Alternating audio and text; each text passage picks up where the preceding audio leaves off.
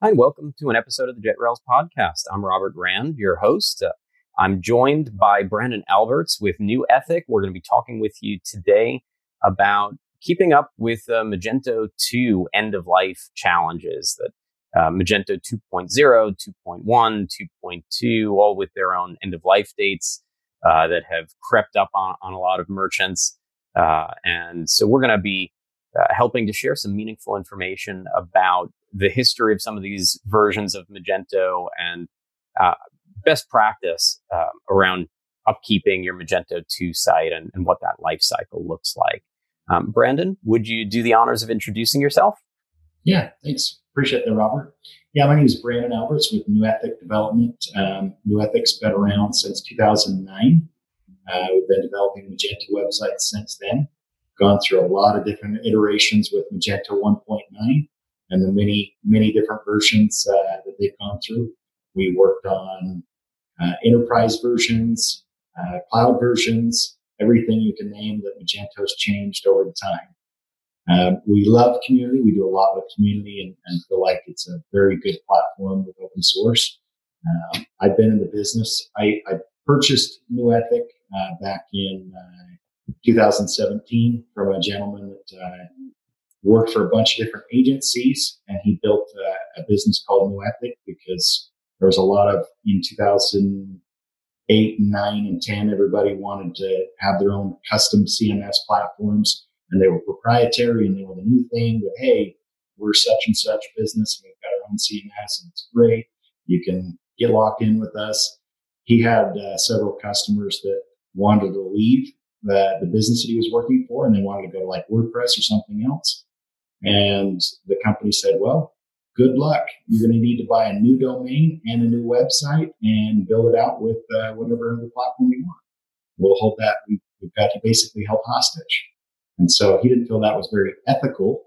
And when he founded New Ethic, that was the reason he founded New Ethic, was the whole brand that, look, we're going to go with open source. We're going to let you set up Magento open source, or we'll set it up and give you the keys so you can let us in and we can make any improvements or changes. And you have full rights and access to your platform. And if you want to cut us off, you can. All you have to do is change your password, and we're no longer available to touch anything. So that's where New Ethic got started. And the purpose behind it and the values of New Ethic is to help people have full access and transparency with their website. And I bought it because I own a credit card processing business. I've been in that. And the business that I owned was called Value Pay. And it has similar values. And the reason I call it Value Pay is because I have similar standards and ethics that New Ethic have. And it was just a really good fit to fit these two businesses together and be able to help Magento clients take credit card processing as well as build a website. So we've gone that route to help with both sides of things, and that's where we are with New Ethic. I'm still bewildered that we're heading into 2020, and I still run into businesses that find out the hard way that they don't own their website, that it's being held hostage in some way or other. They can't get access to the files. They don't have access to their hosting environment. They don't own the theme. They don't own some customization or part of their site. That it's understandable if you're selling on Amazon, that sometimes at first you don't realize they're not really your customers. They're Amazon's customers. Those things happen at first to merchants, but when you sign contracts, people tell you they're going to build you your website, but the fine print really is different. It's still happening today. I love the fact that you've got two companies, and value and ethics. It's huge. That I can't think of two things more important to an e-commerce merchant today. So with that, why don't we dive in a little bit? I know Magento 2 first debuted back in 2015. So we're coming, I guess we probably are just hitting 4 years now of Magento 2. Does that sound about right? Yeah, I think so. Yeah. So, do you remember, before I throw my thoughts on it to the crowd, what were your thoughts around the release of Magento 2? Was it an exciting time for you? Was it a little bit of chaos? So taking over this business, I got a lot of the backstory, and I know that back in 2016 or so, Magento, I followed a little before I got into this industry. Obviously, I was working with websites before that, so knew a little bit about Magento. But I know that a lot of people were frustrated because it wasn't very stable and buggy, and it should be being a brand new release, and came out with all open source. So it was very problematic. And then the whole Magento 2 version started with, I guess, Magento, then eBay, then a private equity firm. So it's gone through different owners throughout the staging of its life. And I think when it got released, it's just been through a lot of hands and different versions. I would say there was a lot of pressure on Magento to get it released. And so what often happens, you have this major project that got released when it was probably, you could say it was in beta. I'll go with alpha. It was early. It was very buggy. And, it had a lot of positive virtues if you had the money to deal with those bugs, perhaps, and the patience, if you had the development resource available. Your average merchant certainly didn't. So I think a lot of those early adopters were frustrated by the experience. But as with anything of the kind, Magento 1 took a long time to reach, what I would call true stability, where people were happy with it, the way that they are with Magento 1.9. And you've still got lots of folks that want to be on 1.9. But I think the other confusion on market, which I don't know, I'll ask you, do you still run into merchants that don't understand that going from Magento 1 to Magento 2 is a replatform? Do they still have some misunderstandings about what it's going to take to get a theme and extensions and data moved over and content in the whole 9 yards? Yeah, occasionally we do. A lot of people, I think, Magento 2 has been around for quite a while now. When it first came out, I think people were upset because they thought that it was just going to be an update and not a platform migration, right? Magento 2 and Magento 1.9 are not the same platform. And it is a whole new website, a new database, everything. So they have to do a migration. And a lot of people were frustrated with the thought process of migrating versus just doing an update. And then with any software, iOS or Microsoft, you do an update, you click on update now, it just automatically updates and you're done, right? It restarts your computer and you're ready to go. And so I think people were expecting Magento 2 to be similar in that process. And it's taken a lot of time and education to educate people to know that that's not how it works. It's a complete re-platform of the website, whether you like it or not, that's how it goes. And I think we do find people still having issues with that. Last year alone, we had a client that they had a development company out of the country building a Magento 1.9 website. And before it even hit the market, it was breached. And they came to us and they're like, we're just having real problems and we need some help. Can you give us some guidance? There's a little bit of communication issues with who we're working with now. Can you help us out? So we look at their site and we're like, yeah, you're breached already. Your credit card processing is hacked and you haven't even gone live. And he's like, oh yeah, I kind of figured it might have been our website because I have a credit card that I used on our site for a test. And it all of a sudden got spent all over the world. And that was the only place I used it was our site as a demo cell. So he was pretty upset to find out that they were building on Magento 1.9 and that he'd studied and read about Magento 2. He thought it was just going to be an update. And behold, he found out that it was a full migration build. And we ended up rebuilding it on Magento 2 and not doing a migration because it wasn't worth the effort of dealing with the breach. And he hadn't gone public yet with his site, so there wasn't any data on there to really move. So we got him set up on a new Magento 2 instance, and he was happy with that. But very frustrated to find out it was not an easy process of migrating. I find that you've got these merchants. By this point, they've been hearing. If you're on Magento 1 and you haven't been pitched on going to Magento 2 yet, I don't know where you've been hiding, but I think I want a vacation there. Yeah, for sure. It's definitely been overwhelming. The amount of messaging around the end of life of Magento 1 and the opportunities to upgrade to Magento 2 or something else. I think that professionals working with other platforms have all been trying to vie for the space that it's like, the ball's in the air. And so it's a great time to try to, treat it like a tip off, at the beginning of a round there and say, switch to another platform. We're finding that a lot of folks that built on Magento 1 that were successful with their businesses, that there's a reason why they built on Magento and that they're likely to continue forward. On the other hand, we certainly see some folks that were SMB, very low online revenue, that, it might make sense to make a shift somewhere else, that especially with Magento 2, I would say from where I sit that the maintenance cost is higher than Magento 1. The development cost is higher.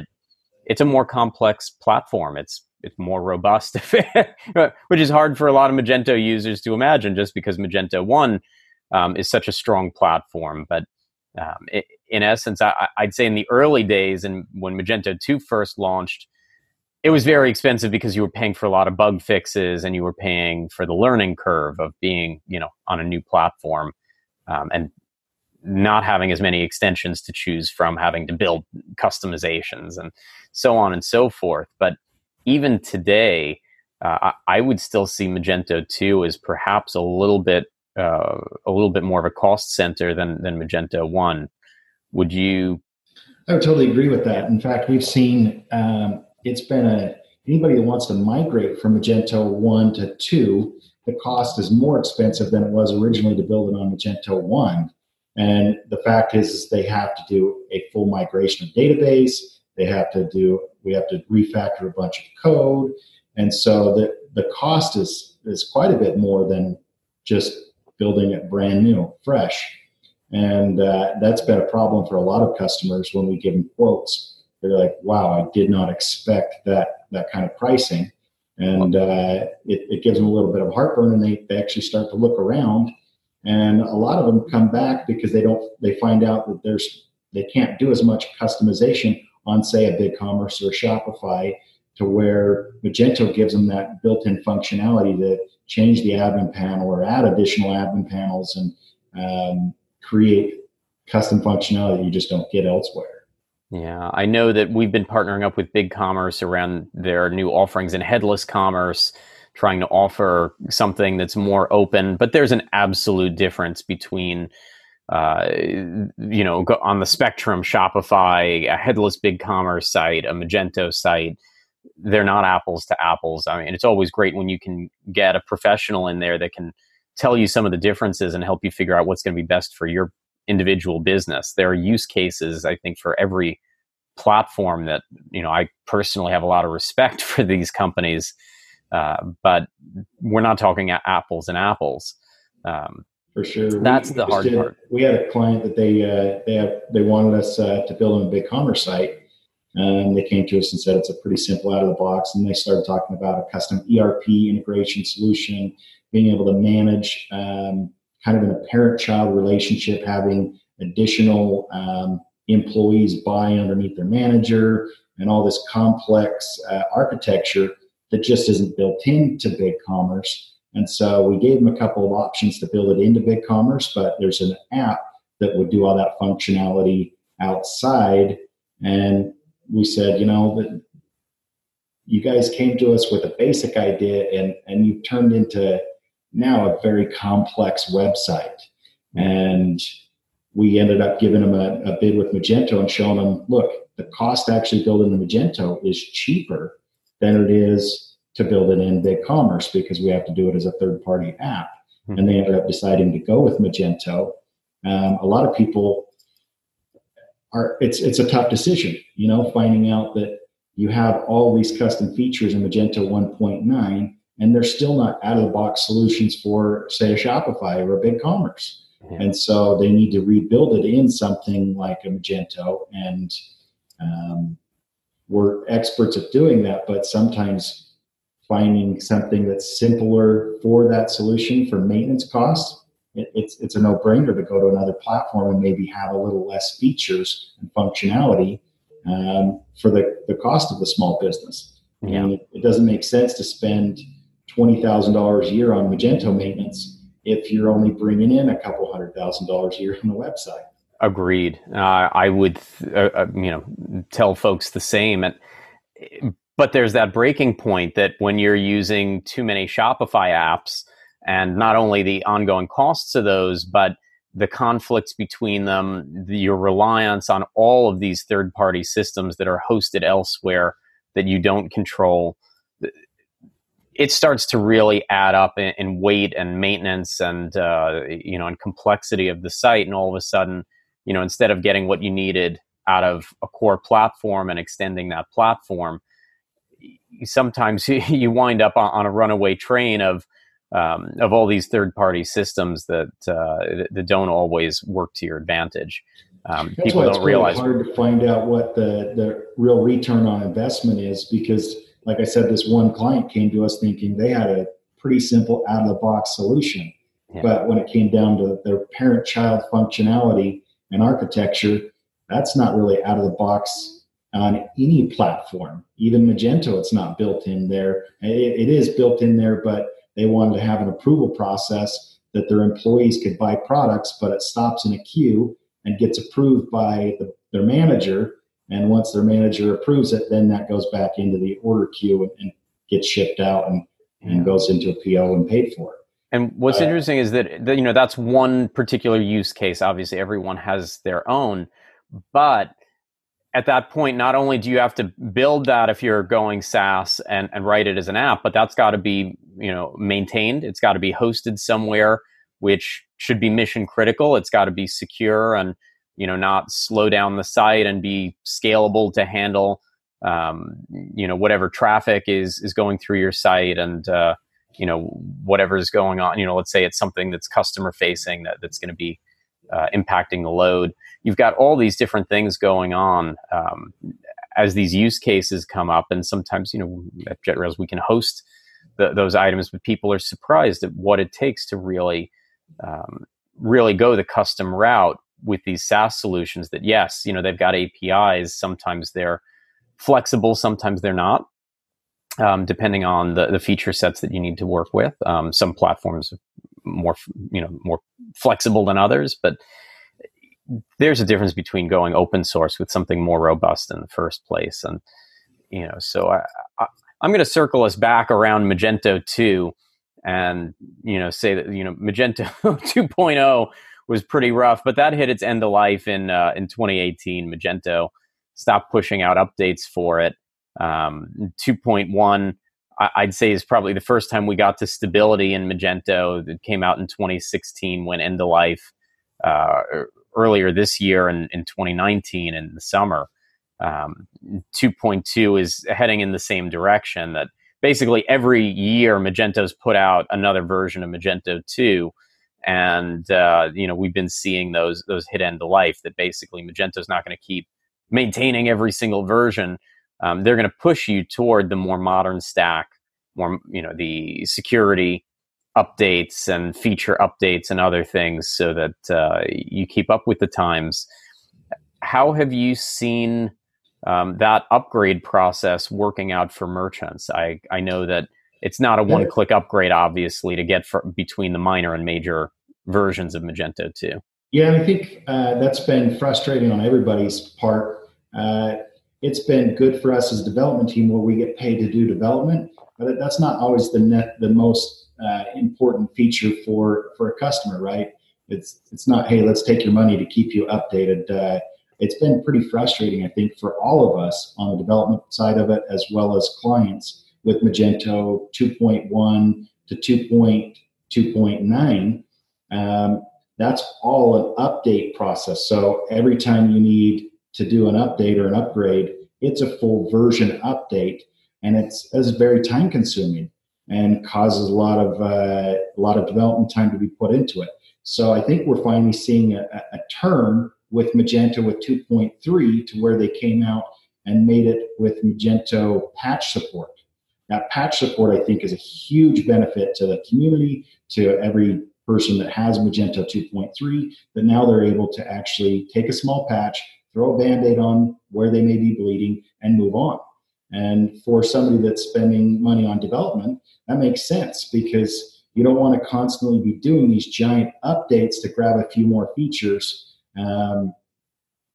when you have to do a ton of development time. Well, and you have to prohibitive. You have to hope that you can upgrade your extensions, that they're going to be compatible with the new version, and you're going to have to deal with that. There's going to be some testing to happen when you go through a more major upgrade, for sure. You're also, more than just the extensions, but let's say when you go to Magento 2.3, some of the newer features with progressive web apps and GraphQL and going, in essence, more headless, to benefit from it, you're going to build a new front end. That may not be something that a merchant's inclined to invest into overnight. It's going to give them a faster front end. It's going to do some great things for them. Maybe some really strong, depending on what they build with it, of course, some really strong, user interface. But at the same time, you can't always budget for that. Things like that have to be planned and scheduled sometimes, and you can't be doing things like that every year. So I think that builds some of the challenge in. So today, if you are building someone on Magento 2, I guess knowing that 2.2 goes end of life this December, next month, so this year, is it safe to say that you're building them on the latest stable version of 2.3? And that's where you go. We don't ever do any, when we do development, we're always working on the latest versions. And like I said, for us, 2.3, I feel like is a turning point in Magento. I feel like it's a huge turning point in the fact that maintenance is going to go down. I think that customers over the past 3 to 4 years with Magento 2.0 have felt very frustrated with the upgrade process and the way the infrastructure was set up.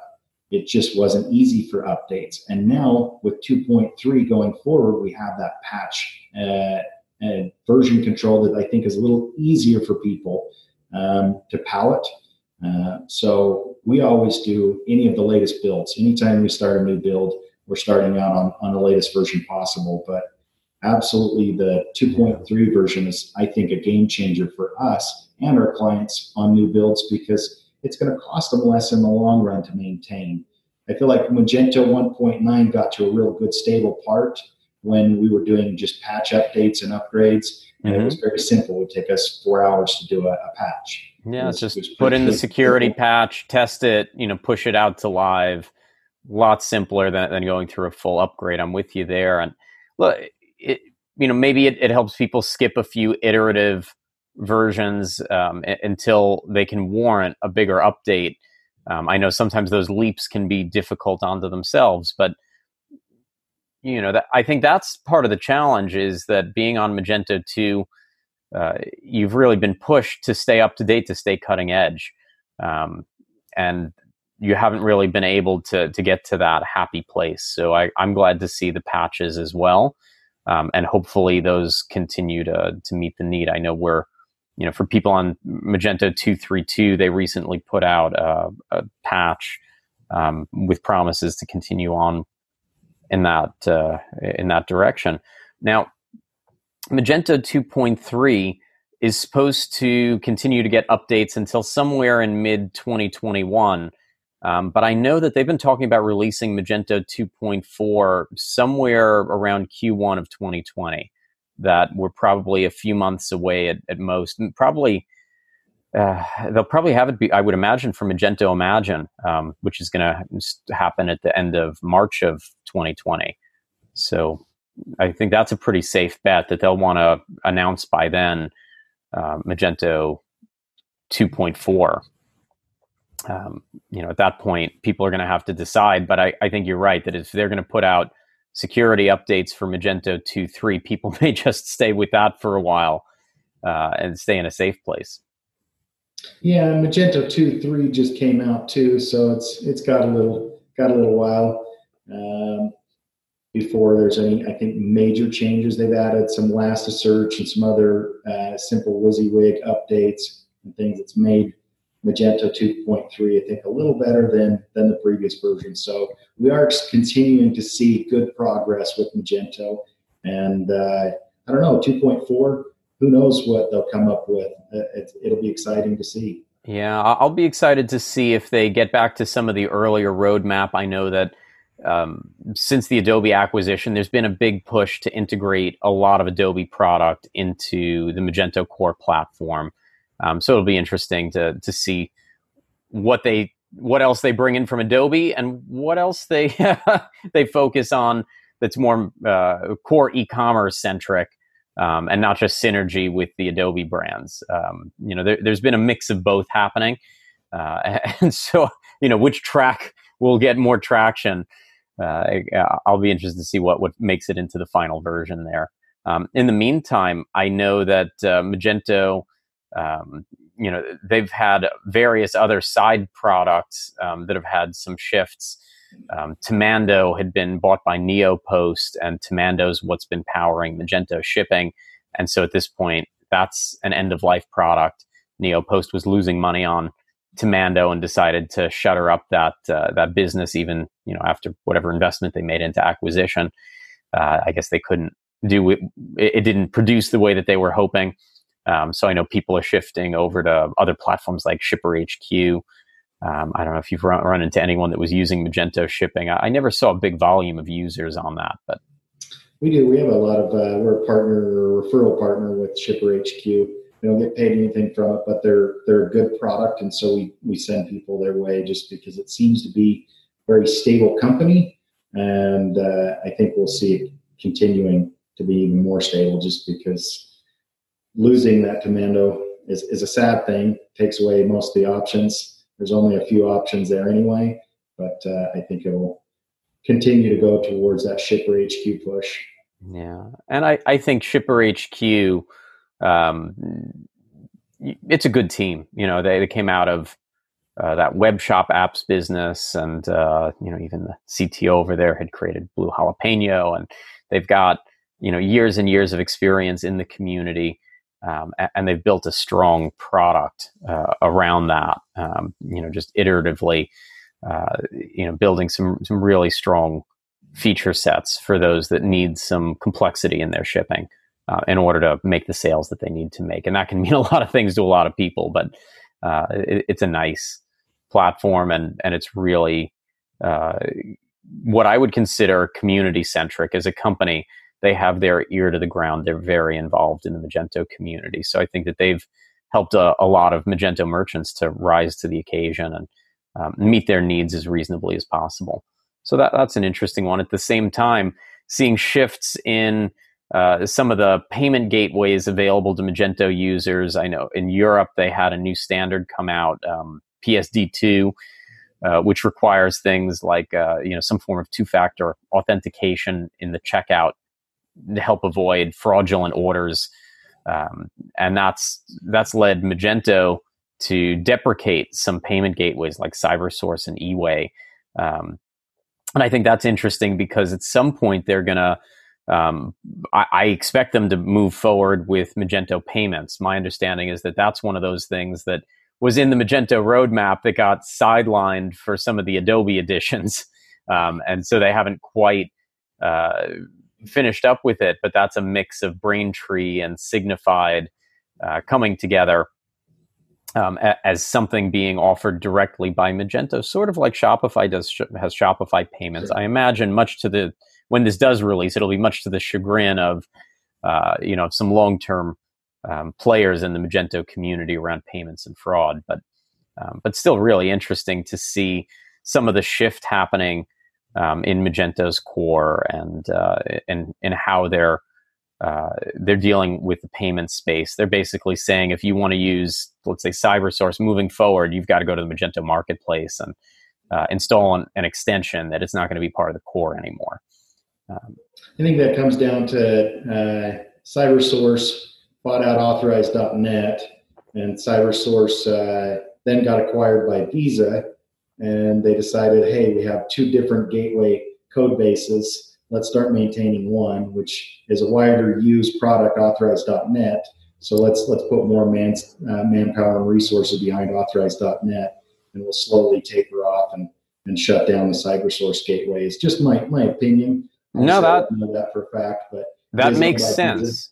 And, I'll have to ask some of my friends over at Authorize.net and Visa and what have you, CyberSource, and see if there's any inside track to be had to why that's happening. But that would make sense. Maintain one gateway in Magento's core.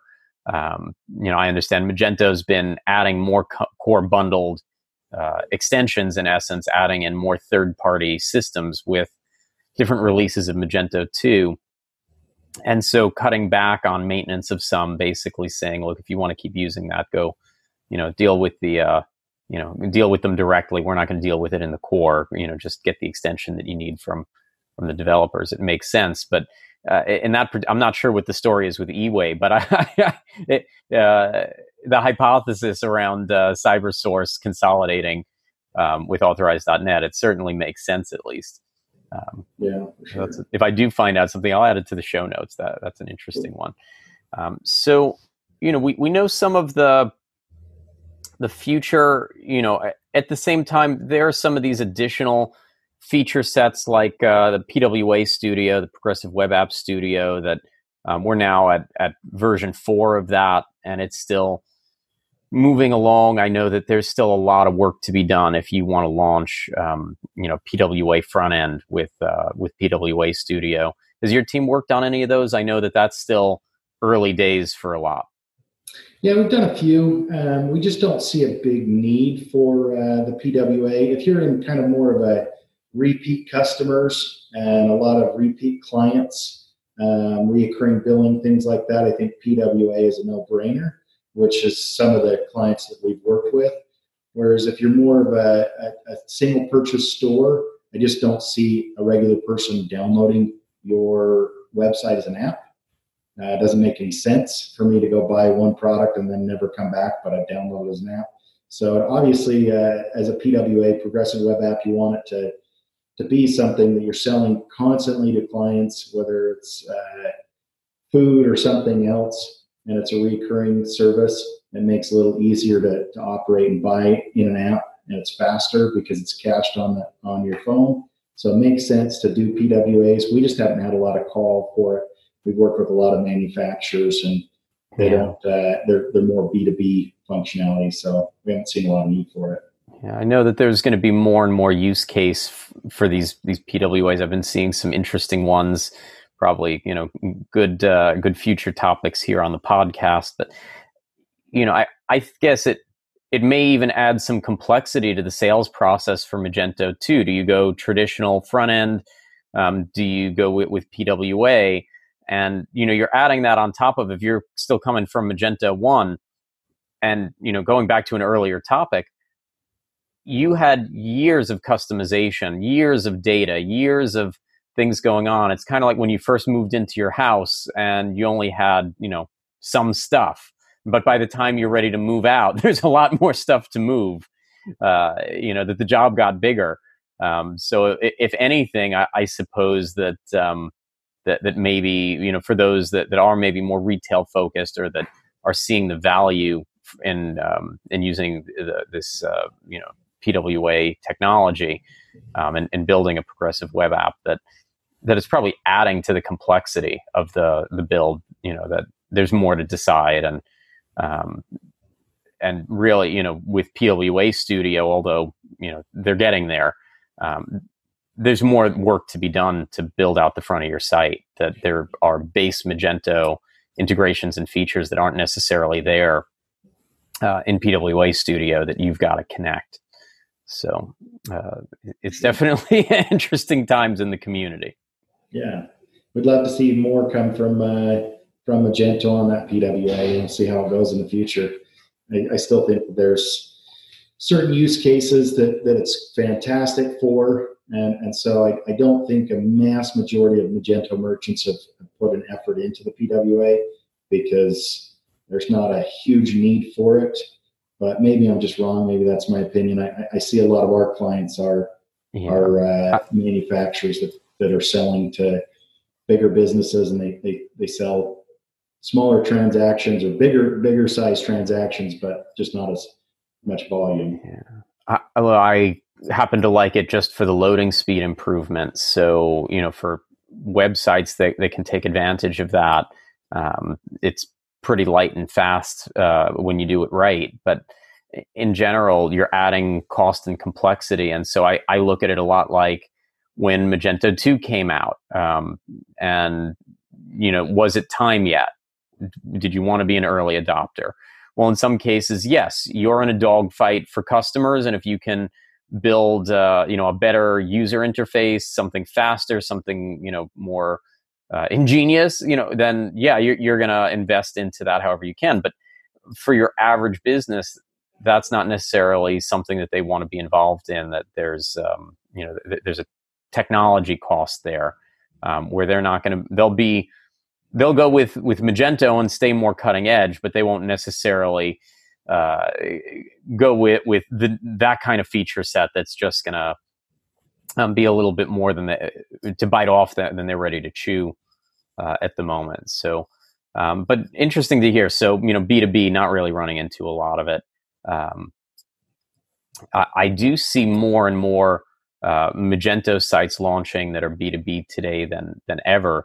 And I wonder if some of that's just because of the market, because there are so many wholesalers and manufacturers and distributors that still haven't gone into the e-commerce world, and they're still playing catch up. Maybe this is their first or second site, whereas for retail, they've been at this longer. They haven't had a choice, or whether it's just because Magento, as a more complex platform, is lending itself to more of these use cases where they need the complexity of an open source system.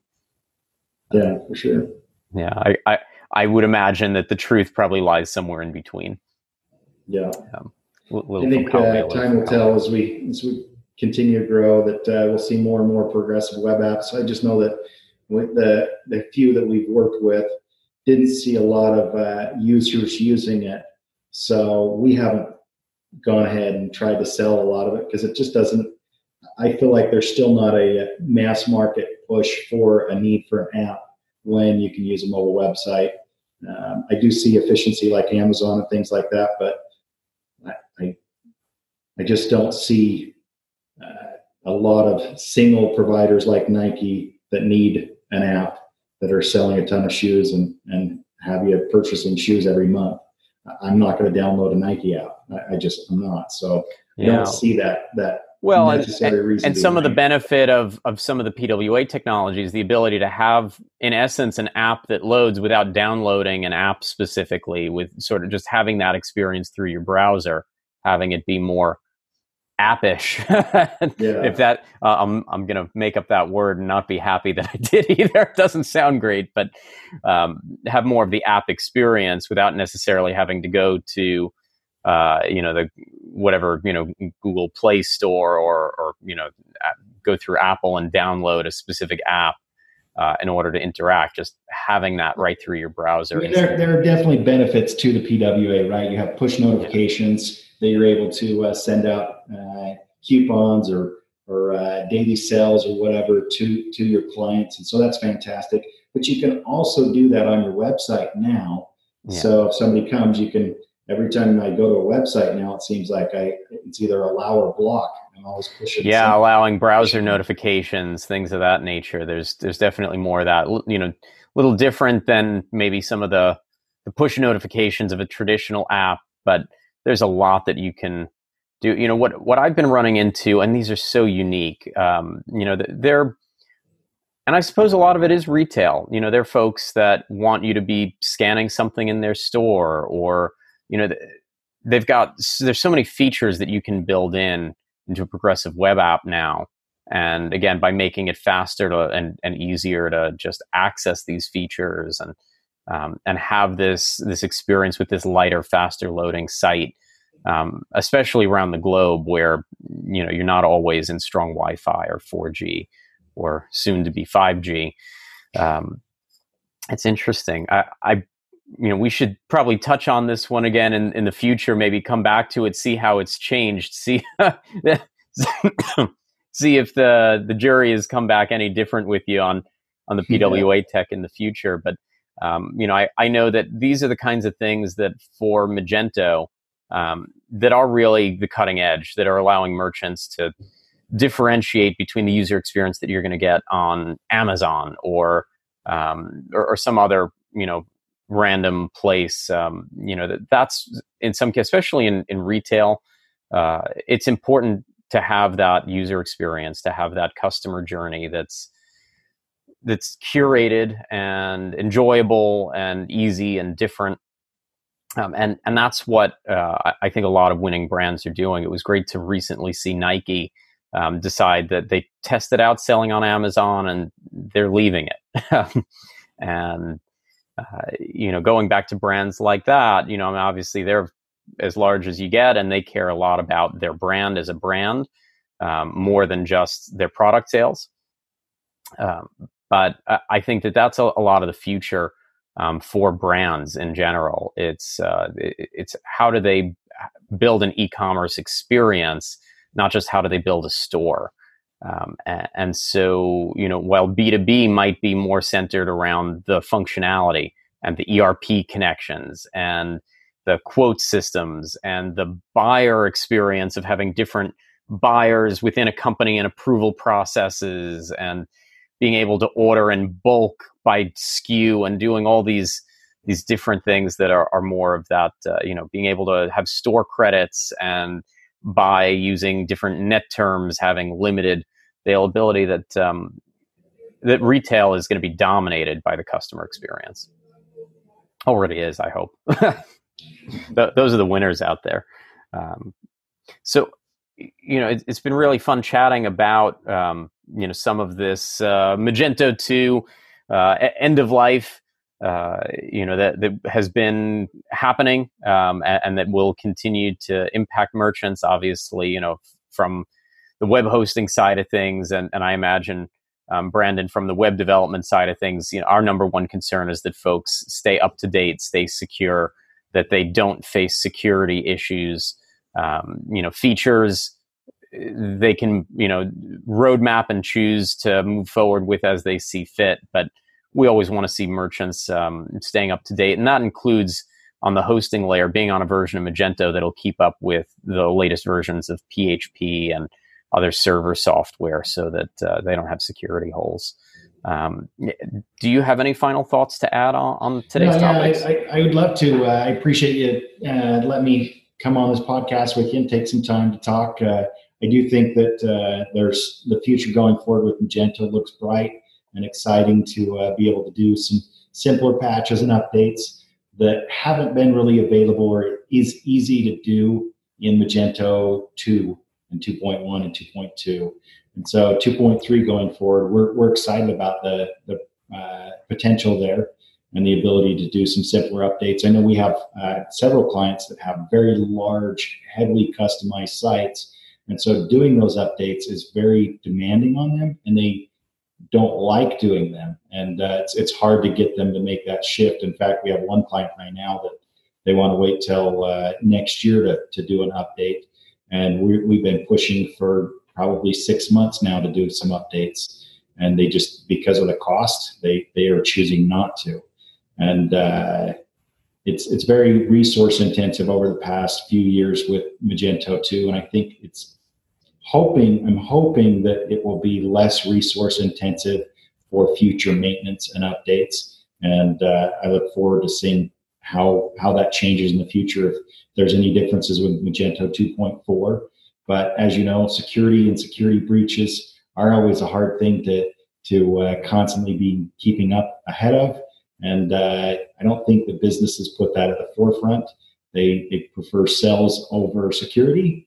And I think it's hard for us to find the clients that are focused on both because of the resource costs that it takes to keep them up to date. So we're excited to see the future with Magento 2.3 and what it'll bring forward with us. Oh, fantastic. Well, thank you again for joining today. This was fun as ever. Always great to chat with you. And to our listeners, thank you for tuning in for another episode.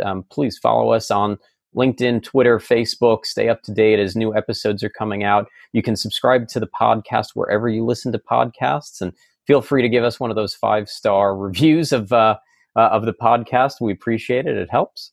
And happy selling. Thanks.